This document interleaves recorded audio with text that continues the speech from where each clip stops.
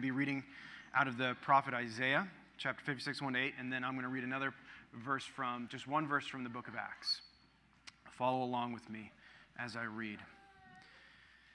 Thus says the Lord, keep justice and do righteousness, for soon my salvation will come and my righteousness will be revealed. Blessed is the man who does this, and the Son of Man who holds it fast, who keeps the Sabbath, not profaning it, and keeps his hand from doing any evil. Let not the foreigner who has joined himself to the Lord say, the Lord will surely separate me from his people. And let not the eunuch say, behold, I'm a dry tree.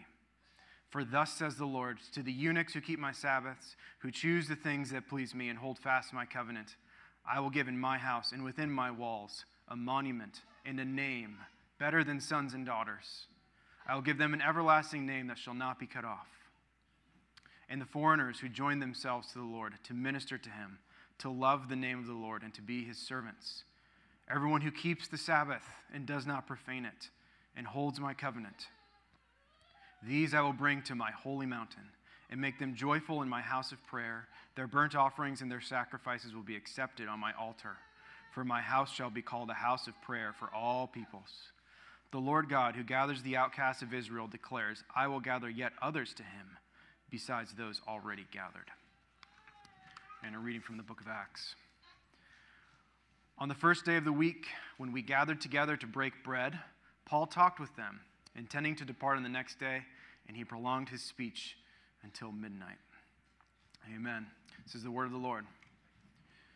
Let's sing the doxology together.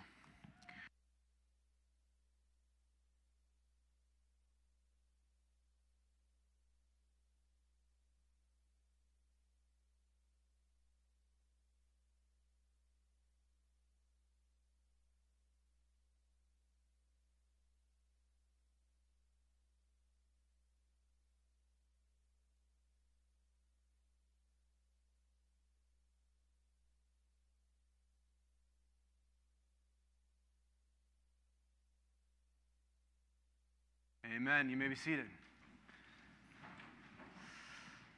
So there was a very contentious holy day this past week. Holy day, another word for holy day is just holiday. That's where we get the word holiday from. And that contentious holy day, of course, was Columbus Day, or Indigenous Peoples Day, as some municipalities are starting to call that day.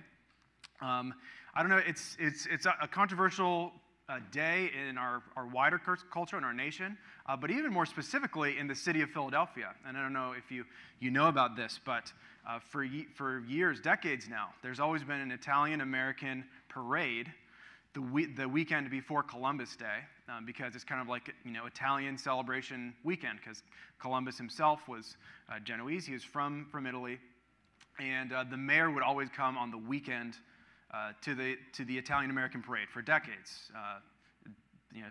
The white mayors, the black mayors, they would show up.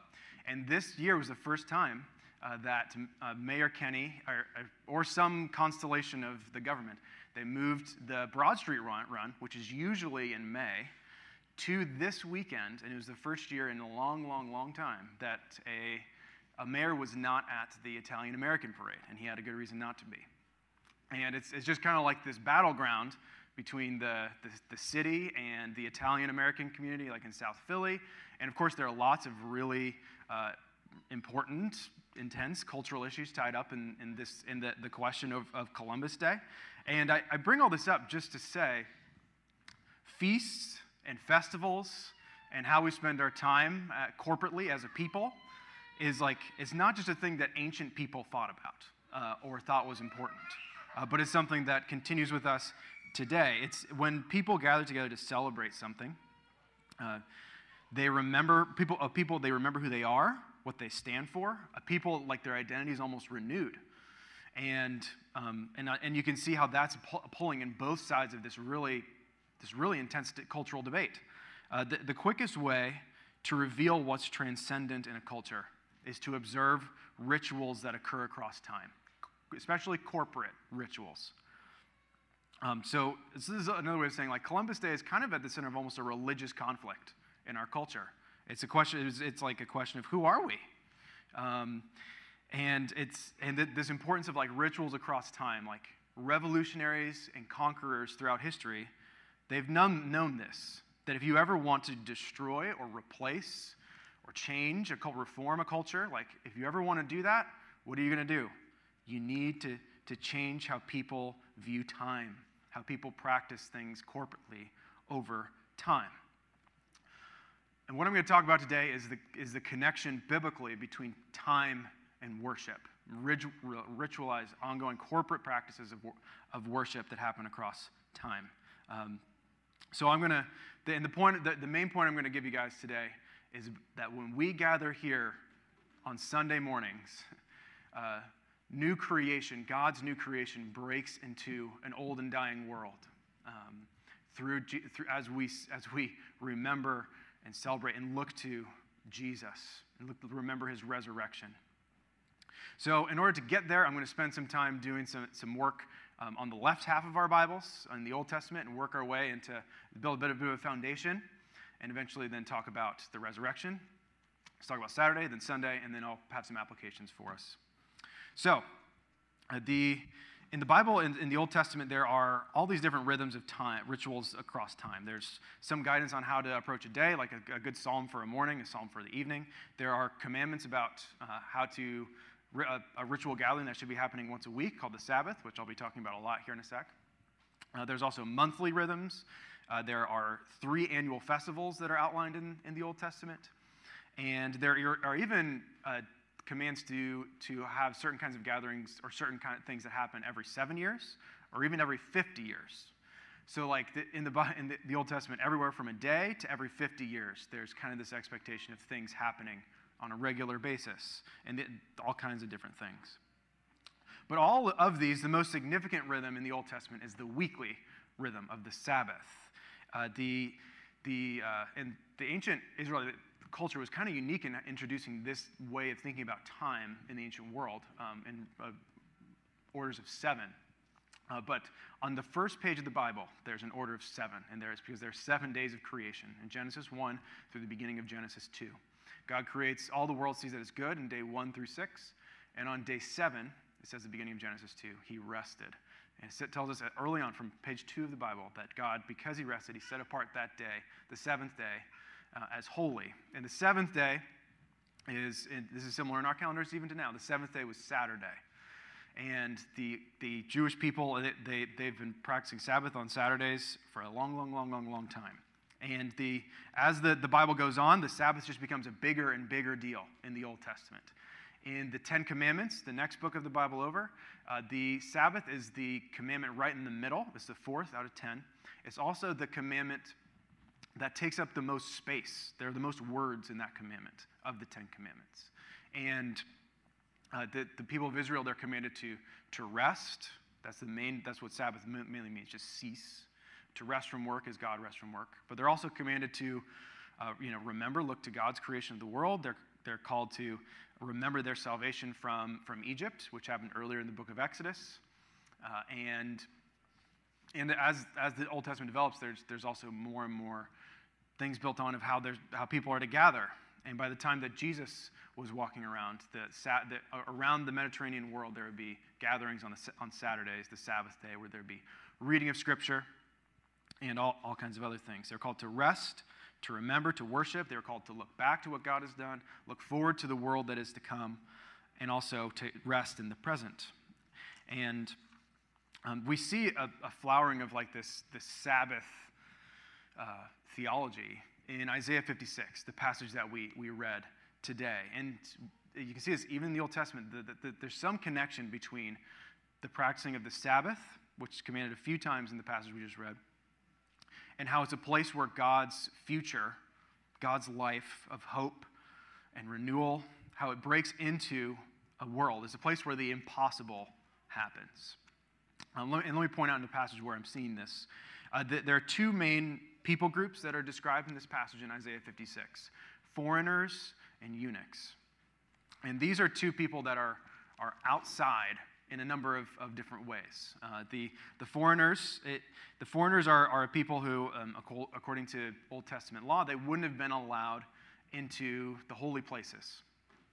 They would have had to stay on the outside. But what does Isaiah 56 say? he commends, like, for those of you who keep my covenant and practice my Sabbaths, what will happen with the foreigners? They'll be welcomed in. I will bring them to my holy mountain and make them joyful in my house of prayer. The impossible, the foreigners who are on the outside, the impossible happens. They're brought in. They're brought to the place of holiness where God dwells. What about the eunuch? And the language is if you caught this, it's kind of right there, verses 3 to 5. The eunuchs. So eunuchs, what is the complaint of the eunuch in verse 3? He says, "I'm a dry tree," which is that is what it sounds like. It's eunuchs that have had certain organs cut off. It says they can't be fruitful. They can't have children. And what does the Lord promise to the eunuchs, to those who keep his Sabbaths? The impossible. He says, "To you, I will give in my house and within my walls a monument. I'll give you a name better than sons and daughters." There's this connection, like as they practice the Sabbath, as they rest, as they gather together with God's people, like there's something through that the impossible happens for the eunuch, for the foreigner, the people who you would least expect. Is what we see in Isaiah 56. So that's day 7, Saturday, according to the Old Testament. Continuing on our Bibles, as we move into the New Testament, this really shocking thing happens. With Jesus, after Jesus comes to us in his life, his death, Jesus dies, and on the third day he rises again. And the day that Jesus rises from the dead, considering the significance of day 7, of Saturday, one would expect that to be the day that he rises from the dead. But Jesus rises from the dead on Sunday, which is, it's not day 7, it's day 8. Or maybe even better put, a new day 1. Recall again the 7 days of creation, that God created the world in 6 days, rested on the 7th. So what about an 8th day or a first day? Through Jesus' resurrection, God is making the world new. What is dead, dying, broken, decaying, sinful is being overtaken by King Jesus and his new life. Day 1, like Jesus rising on Sunday, is the day 1 of a new creation. And it's hugely significant. And it's hugely significant that we now worship on Sundays. And the weight of the Old Testament Sabbath, a lot of the weight of it, the gathering together, the remembering, the looking forward to God's future, a lot of the weight of it shifts from Saturdays onto Sundays. And we see this throughout the New Testament. I just read the one verse from Acts chapter 20. I didn't read that verse just so you pardon me for having a sermon that doesn't go until midnight like Paul did, but because it notes that the Christians were gathering on the first day, the Sunday. Like from the earliest documents we can see that the Christians they would go to the synagogue on Sabbath, on Saturday, and they would be talking about Jesus there. They'd be going through, they would partake in a number of the rituals, but then the Christians themselves would gather on their own on Sundays. And we see this in early church sources too. Within 100 years of the apostles' death, Sunday's being referred to as the Lord's Day, a day to gather together, to confess, to have thanksgiving, to read Scripture, to listen to Paul talk until midnight, to break bread, which is communion, which is what we still do, to say prayers. It's a practice from the very beginning of the church, meeting on Sundays because of the significance of Jesus' resurrection. New creation breaks into a dying world when Jesus' followers gather together on Sunday mornings. And I don't want to, this may sound like an overstatement, but looking back on the resurrection, I don't think it is. God transforms the world each week through the gathered assembly of his people.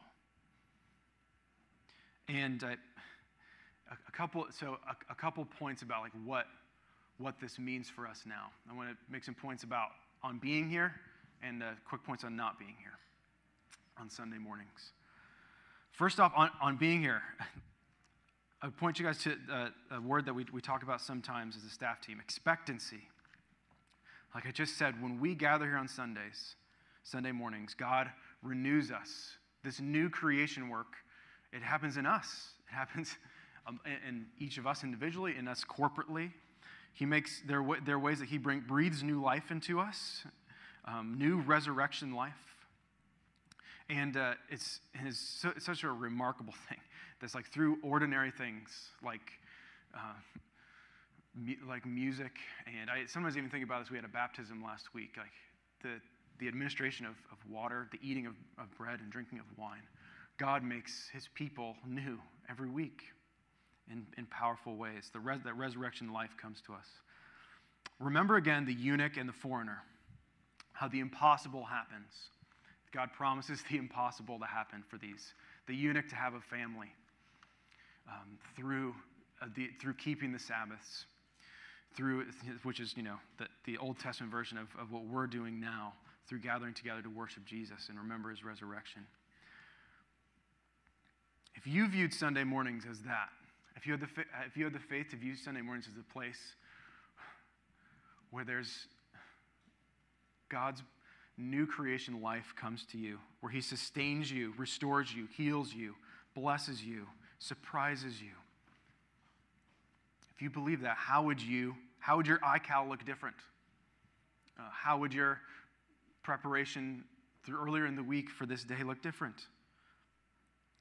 How would your Sundays be different if we together, and I'm like the first offender here, like if we've had the faith to view our Sunday mornings, our gathering together in this way. And I'll just say, like, I know it doesn't feel this way a lot of the time.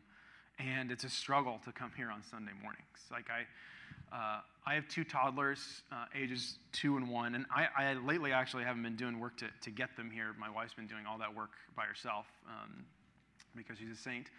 But the weeks when I do that, it's just like such a struggle to just get out the door and get here. And I'm thankfully I'm at an age where my kids really enjoy coming to church. That probably won't last for forever. And it's early in the morning. 9 a.m. is early in the morning. There are reasons that many of us, it's a struggle to be somewhere ready to go at 9 a.m. on a Sunday morning. And I also know it doesn't feel this way like from the back end. Like I've been on staff at this church now for a number of years. Like I know how the sausage is made. It's not always like super amazing. There's not like a mystical levitating caused by the Holy Spirit that's like uniting us together. Like it's not always magical. It's a struggle. It doesn't always feel amazing. But I think what I would tell you today is that that struggle, thinking of those of you who have kids like me, those of you who getting here on a Sunday morning is tough. Like I think that the struggle is part of the formation. The way that God tends to change people is through doing things that are hard frequently over a long period of time. Little things. And I think that actually like the struggle, facing the struggle, discipling our kids in the struggle of doing something that maybe we don't want to do, but something that is good for us, that God calls us to, that maybe actually that is part of us being made into a new creation people. The people who we're supposed to be are the people who struggle together on the path that leads to life. And just like a little like snapshot of this from my own story now. I grew up in a Christian home, thinking about the struggle. I grew up in both my father and mother were followed Jesus. When I was, and you may not be able to tell this looking at me, but I used to be like a pretty like high-flying basketball player. Loved playing basketball like in late elementary, middle school, high school. And I was like good enough that that there were travel teams that I needed to be signing up for. There were leagues that I needed to be a part of, and things like that. And my parents, it was right around the time, it was like 6th, 7th grade was around the time that a lot of these leagues began realizing they're like, hey, a time that's open for a lot of these kids is Sunday mornings. And the whole league started to be scheduled for Sunday mornings. And my parents, I think it was when I was in 7th grade, they actually said, they said no to me playing in a whole league because they wanted to build some walls around Sunday morning worship. And I think of the things I missed out on. Actually, really important things. Like the kids are socialized playing sports, and you didn't know me when I was in 7th grade, but I needed that socializing. It's also just like a good exercise and discipline for kids, and like bonding together with other kids, learning to follow a coach, and also building confidence. Like I said, I was good at it. Like it was a confidence builder for me, and they said no to it, so that I could go to church. And I didn't always love going to church. I wasn't as bad. My siblings hated it more than I did, but my parents would bring us to church even though we didn't want to. They faced the struggle. And I can say now, as a 31-year-old, looking back years in the past, I'm really, really grateful that my parents faced that struggle. And they also would have been alienated from their own peers. Like there were hard conversations they had with other parents who wanted me on that league's basketball team. So they set themselves apart as weirdos. And they had to deal with us, Sunday morning, day in, day out, when we didn't want to go and we're complaining. But just facing that struggle with grace, week in, week out, it really formed me in ways that I wouldn't trade for anything. Certainly not doing another basketball league. Sometimes God makes us into new creations through a patient endurance, seeking Jesus in the struggle. So that's a word on being here. Expectancy, facing the struggle. And I'll close here on some words on what this means if Sunday mornings are the place where new creation life comes to us through the breaking of bread, through the fellowship of the saints, through that Jesus' resurrection life comes to us in a unique way. What do we risk by not being here? I have a good friend of mine had a family member of his pass away a few years ago, and the family member, he passed away many years before he should have. He kind of he would eat too much, and he let himself go. He wouldn't communicate well with his family, even though his family would reach out to him a lot. And he was in a dark place in a lot of ways and wasn't connecting with his family. And at the funeral, which I went to, was just talking to my friend about his family member's life, and my friend was like, my family member, he wasn't outright suicidal. He didn't want to actually harm himself. But then my friend coined this phrase, and it's really helpful. He's like, but he was passively suicidal. He was kind of letting himself die. He was removing himself from the sources of life regularly. I want to say this with as gentle and lowly of a heart as we know Jesus has for us, towards us who are weak and those who are sinners. But if you neglect to gather here together on Sunday mornings, you are being passively suicidal with your faith. You are allowing it to die. And I'll end here. If you want to be of the world, if you want to be like the world, let the world dictate to you how to spend your Sundays. In the name of the Father, Son, and Holy Spirit, amen.